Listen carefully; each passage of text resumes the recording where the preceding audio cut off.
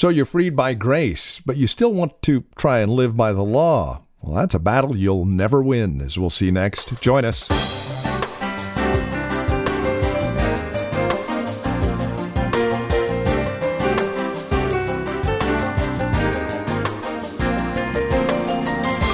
From Valley Bible Church here in Hercules, this is Truth for Today with Pastor Phil Howard. Welcome to the program.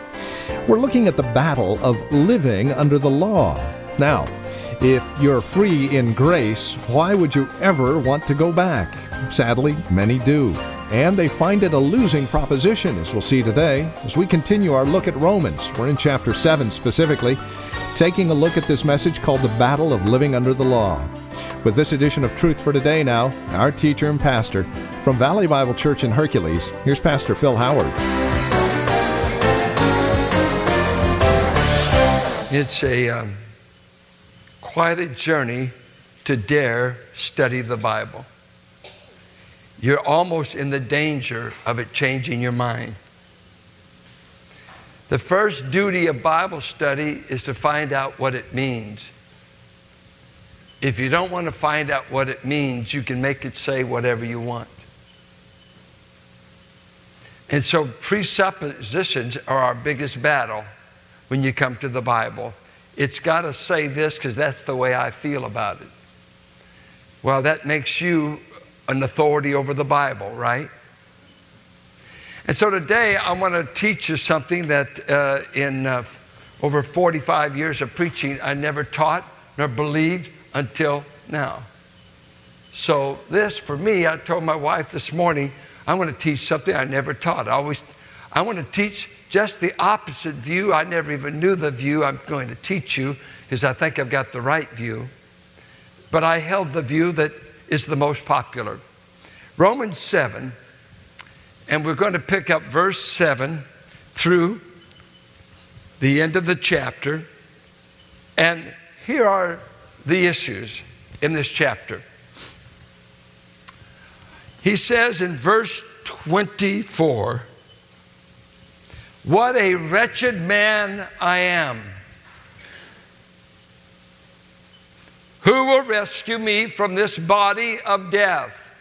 The question that theologians and Bible teachers have been divided over for years is, who is this wretched man? Who is this wretched man? And here has been the most popular, common view that I grew up with, that it's you as a believer in defeat. That it was commonly called the carnal Christian. The person in verse 14, "We know that the law is spiritual, but I am unspiritual," which is a terrible translation. It's carnal or fleshly. The law is spiritual, but I am fleshly. And he's not talking about meat on your bones. When he uses flesh, many times it means that ethical, moral evil that animates your body, that fallen humanity apart from God. So that every believer is able to say, the law is spiritual, but I am fleshly. Besides that, I am being sold as a slave to sin. So, what I have grown up in wonderful men, let me tell you, those who take the opposite view, so you know what I'm against. If you read MacArthur's footnote, he takes the opposite view of what I want to give today. So that's pretty big company. Don't write him and tell him I took the opposite view. J.I. Packer's Keeping in Step with the Spirit takes the Augustinian view, which is the opposite of what I want to tell you today. John Stott, James Boyce, giants.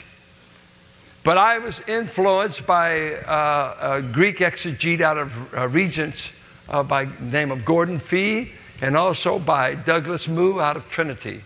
So we are in good company no matter which view you fall on. So maybe it's not a live or die issue, but I rejoice at what I think it means. I rejoice at what it means for the Christian life. I'm going to try to teach today. I don't have 3 R's and a poem.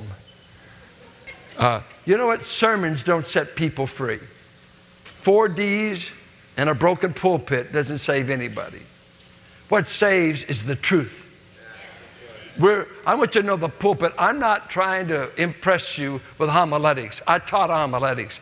But what I've seen the longer I go, it's what the text means. It's truth that will set you free, not how slick my outline is.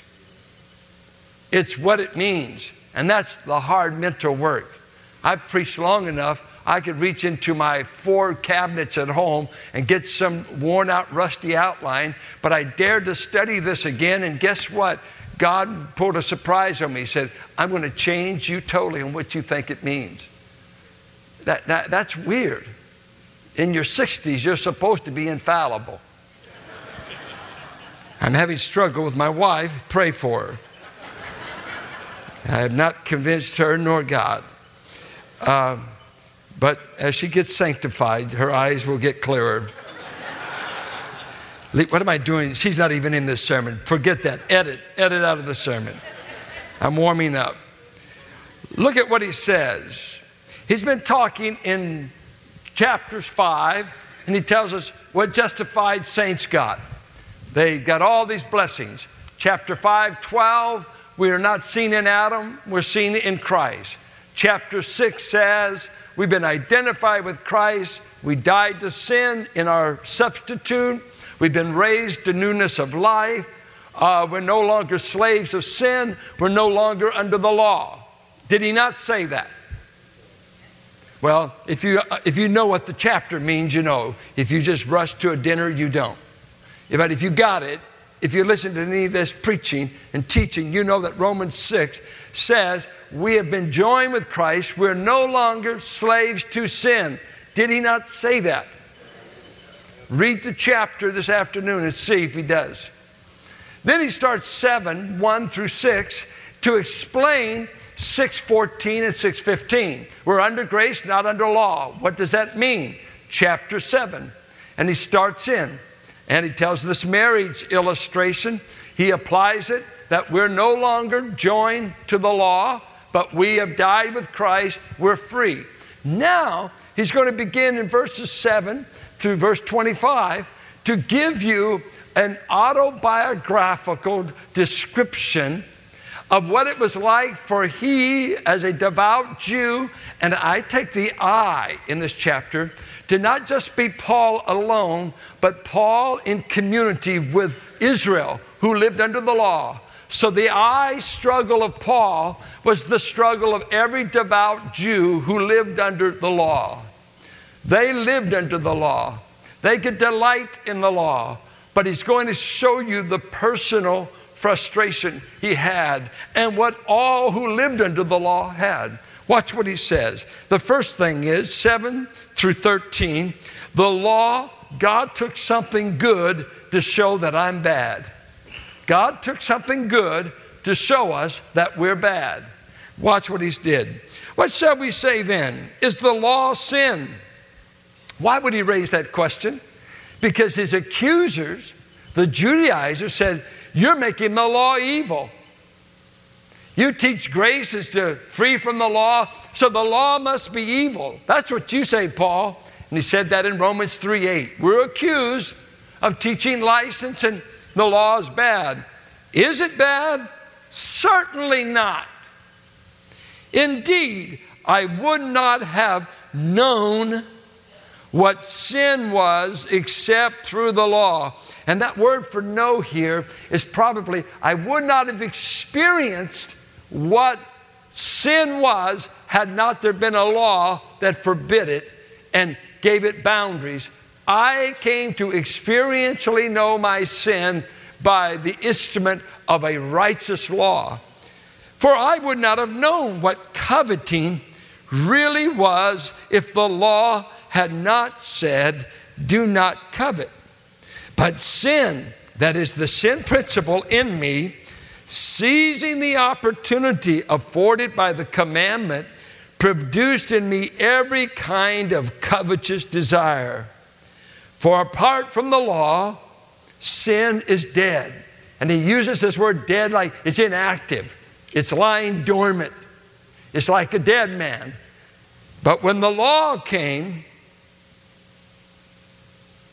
the commandment, sin sprang to life and I died. I found that the very commandment that was intended to bring life actually brought death. For sin, seizing the opportunity afforded by the commandment, deceived me, and through the commandment put me to death. So then, the law is holy because its author is holy, God. And it's righteous and good. Question: did that which is good then become death to me? By no means. But in order that sin might be recognized as sin, it produced death in me through what was good, so that through the commandment, sin might become utterly sinful. The law of God, the righteous legislation of God, the righteous expectations of God. What a result. Did you know what Israel said the first time they heard the law? We will do all that the Lord our God has commanded. Exodus 19. Bring it on. Bring it on. We will keep everything He's commanded. No big deal. Bring it on, Moses. Yippee. We've got the 15 steps of how to be a unique nation and live under a theocracy. All we needed was divine legislation, and we've got it made now. We didn't have this set of laws down in Egypt, but now we've got the divine rules for how to live for God in everything from hygiene to keeping the Sabbath to what we can eat. Bring it on. Bring it on. And by the time God inscribed with His finger on the tablets, and Moses goes down in Exodus 33 and 34, and he brings the tablets to them, he says, "What is this noise that I hear, Joshua?" It sounds like somebody's having a party, and they get down there, and while Moses has been on the mount for 40 days and brings down the sacred legislation, Aaron has made a golden calf to celebrate the God who got them out of Egypt. And they said one of the gods of Egypt, the calf, is what got us across the Red Sea. And so when they read the law, 3,000 people were slain who were in that idolatry and in that sexual orgy before this God, and were the very reading of the law for the first time, they were slain. And so they would be forever. Under the law, what did it do? It's good, it's righteous and holy. And I love what Paul, this devout Jew, said. I got through all 9 of the 10 commandments, and guess which one slew me? Covetousness. And covetousness was the rabbinic one that they said represented all of the law. For it was the word epithumia, strong desires for anything other than the right, when it's used in a negative sense. It can be used, strong desires for good, but it came to be used when I want something so bad I won't stop to get it. I would kill to get it. I would steal to get it. I want your wife so bad that I'm going to steal her and commit adultery with her. That's what the 10 Commandments were talking about. Well, you can't commit adultery without covetousness. You've got to want something that's not yours.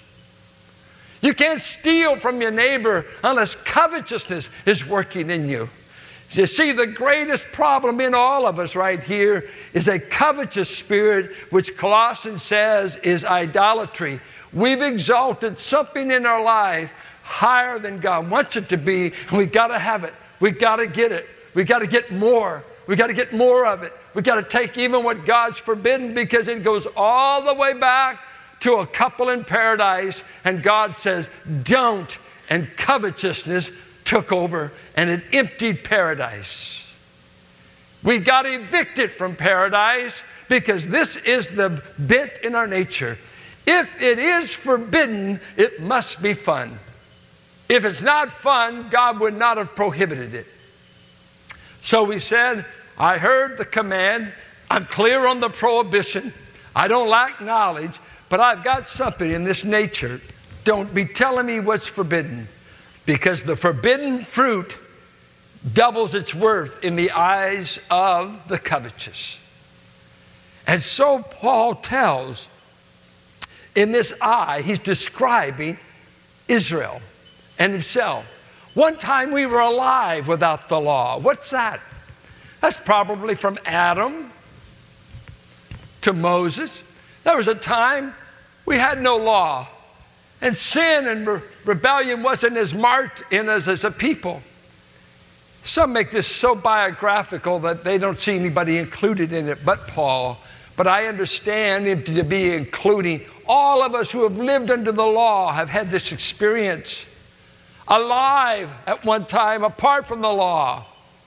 But when that which was good and holy and righteous came to us, we found what was good slew us. What was righteous proved us to be bad. For what the law did not have any ability to control is, there is a sin principle in the fallen race of Adam that law cannot control. And he's going to deal with 3 laws in Romans 7 through chapter 8.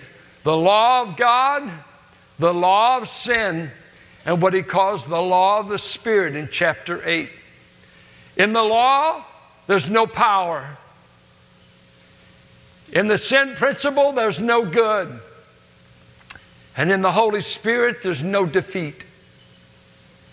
And unless you come under the sphere of the Spirit, there's no hope. And by the way, there's no mention of the Holy Spirit in all of this description that seems biographical and also representative of his people. It was the sin nature under pure law.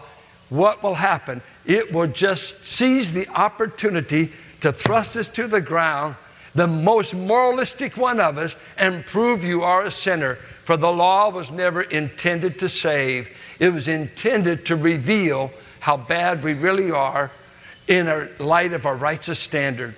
Galatians said it was to be a schoolmaster that led us to a Savior. You need a Savior, for the law proves you've broken it over and over again. The law, McGee used to say, was like a mirror. It could show you the dirt on your face, but it wasn't the soap to get it off. You need some soap. It can reveal what's wrong with you, but it didn't have the answer until it pointed the way to Messiah. Then we pick up verse 14. He says something in the midst of this struggle and this seeming defeat of what's going on in him. He said, we know that the law is spiritual. And that's quite a statement, because he just said it showed us to be criminals. But there's nothing wrong with the law. His critics said you said something's wrong with the law. Nothing's wrong with the law. It's the people living under it that something's wrong with. Right? The speed limit isn't bad. It's those who don't pay any attention to it. Right? Nothing wrong with the law. It's there for our protection. It's there for the general good of all. And he said lawless men need law to bring them under control. 1 Timothy 1, the law was made for the lawless. Abiding good citizens don't need the law, but crooks do. We've got to have boundaries. But now he makes this conclusion. The law is spiritual. Now let's take this in the view that this is describing the Christian life. If this is describing the Christian life, we would then say, but I am fleshly, sold as a slave under the bondage of sin. Well, look at verse 17 in chapter 6. But thanks be to God that though you used to be slaves to sin.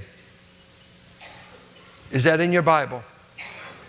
You used to be slaves to sin. When was the used to?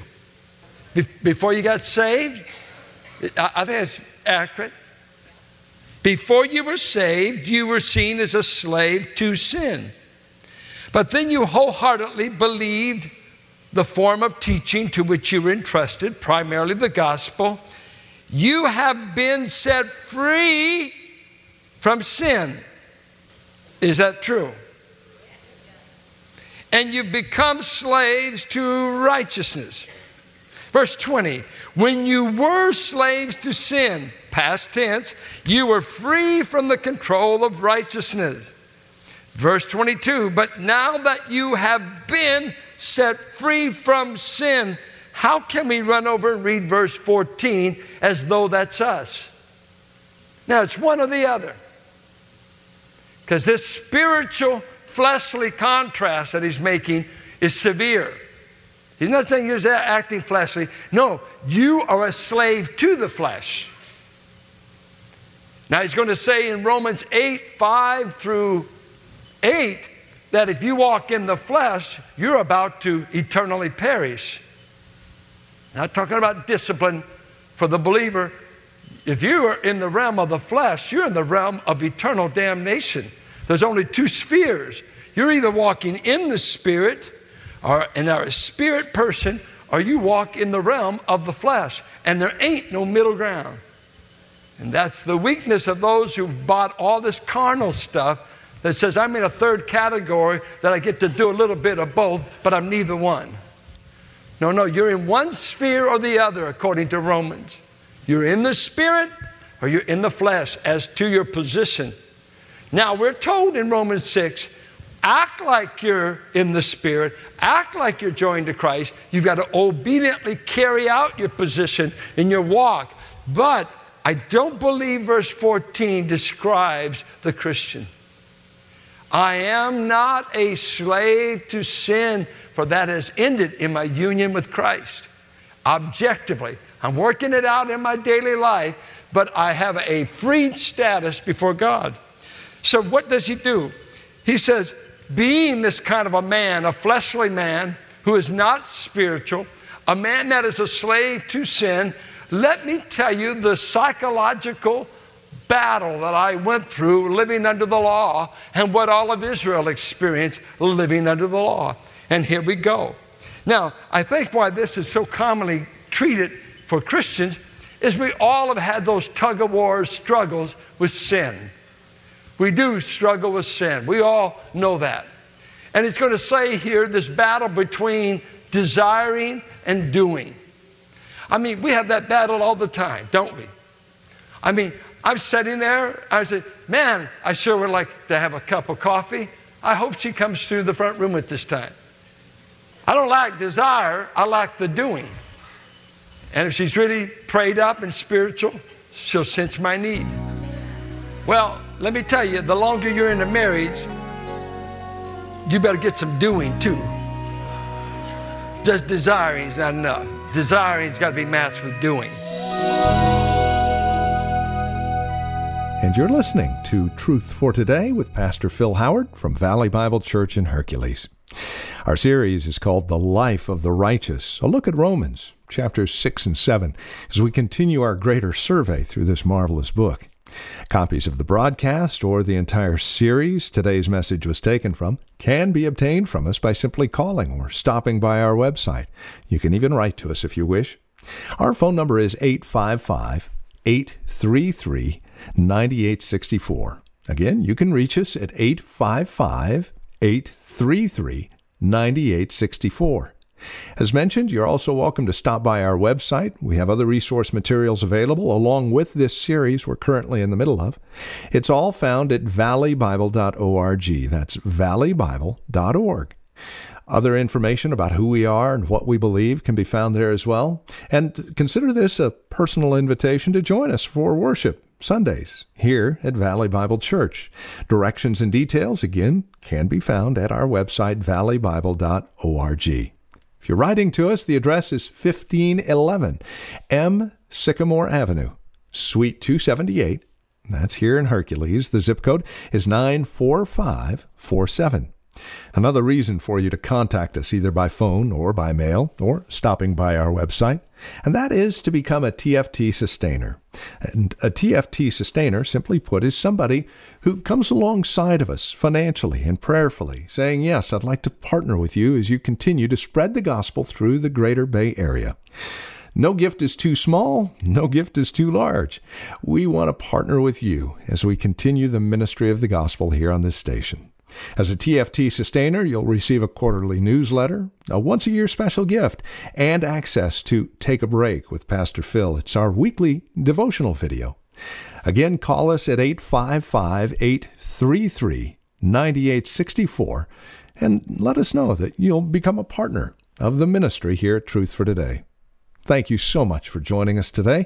We look forward to seeing you next time we get together for another broadcast of Truth for Today with Pastor Phil Howard.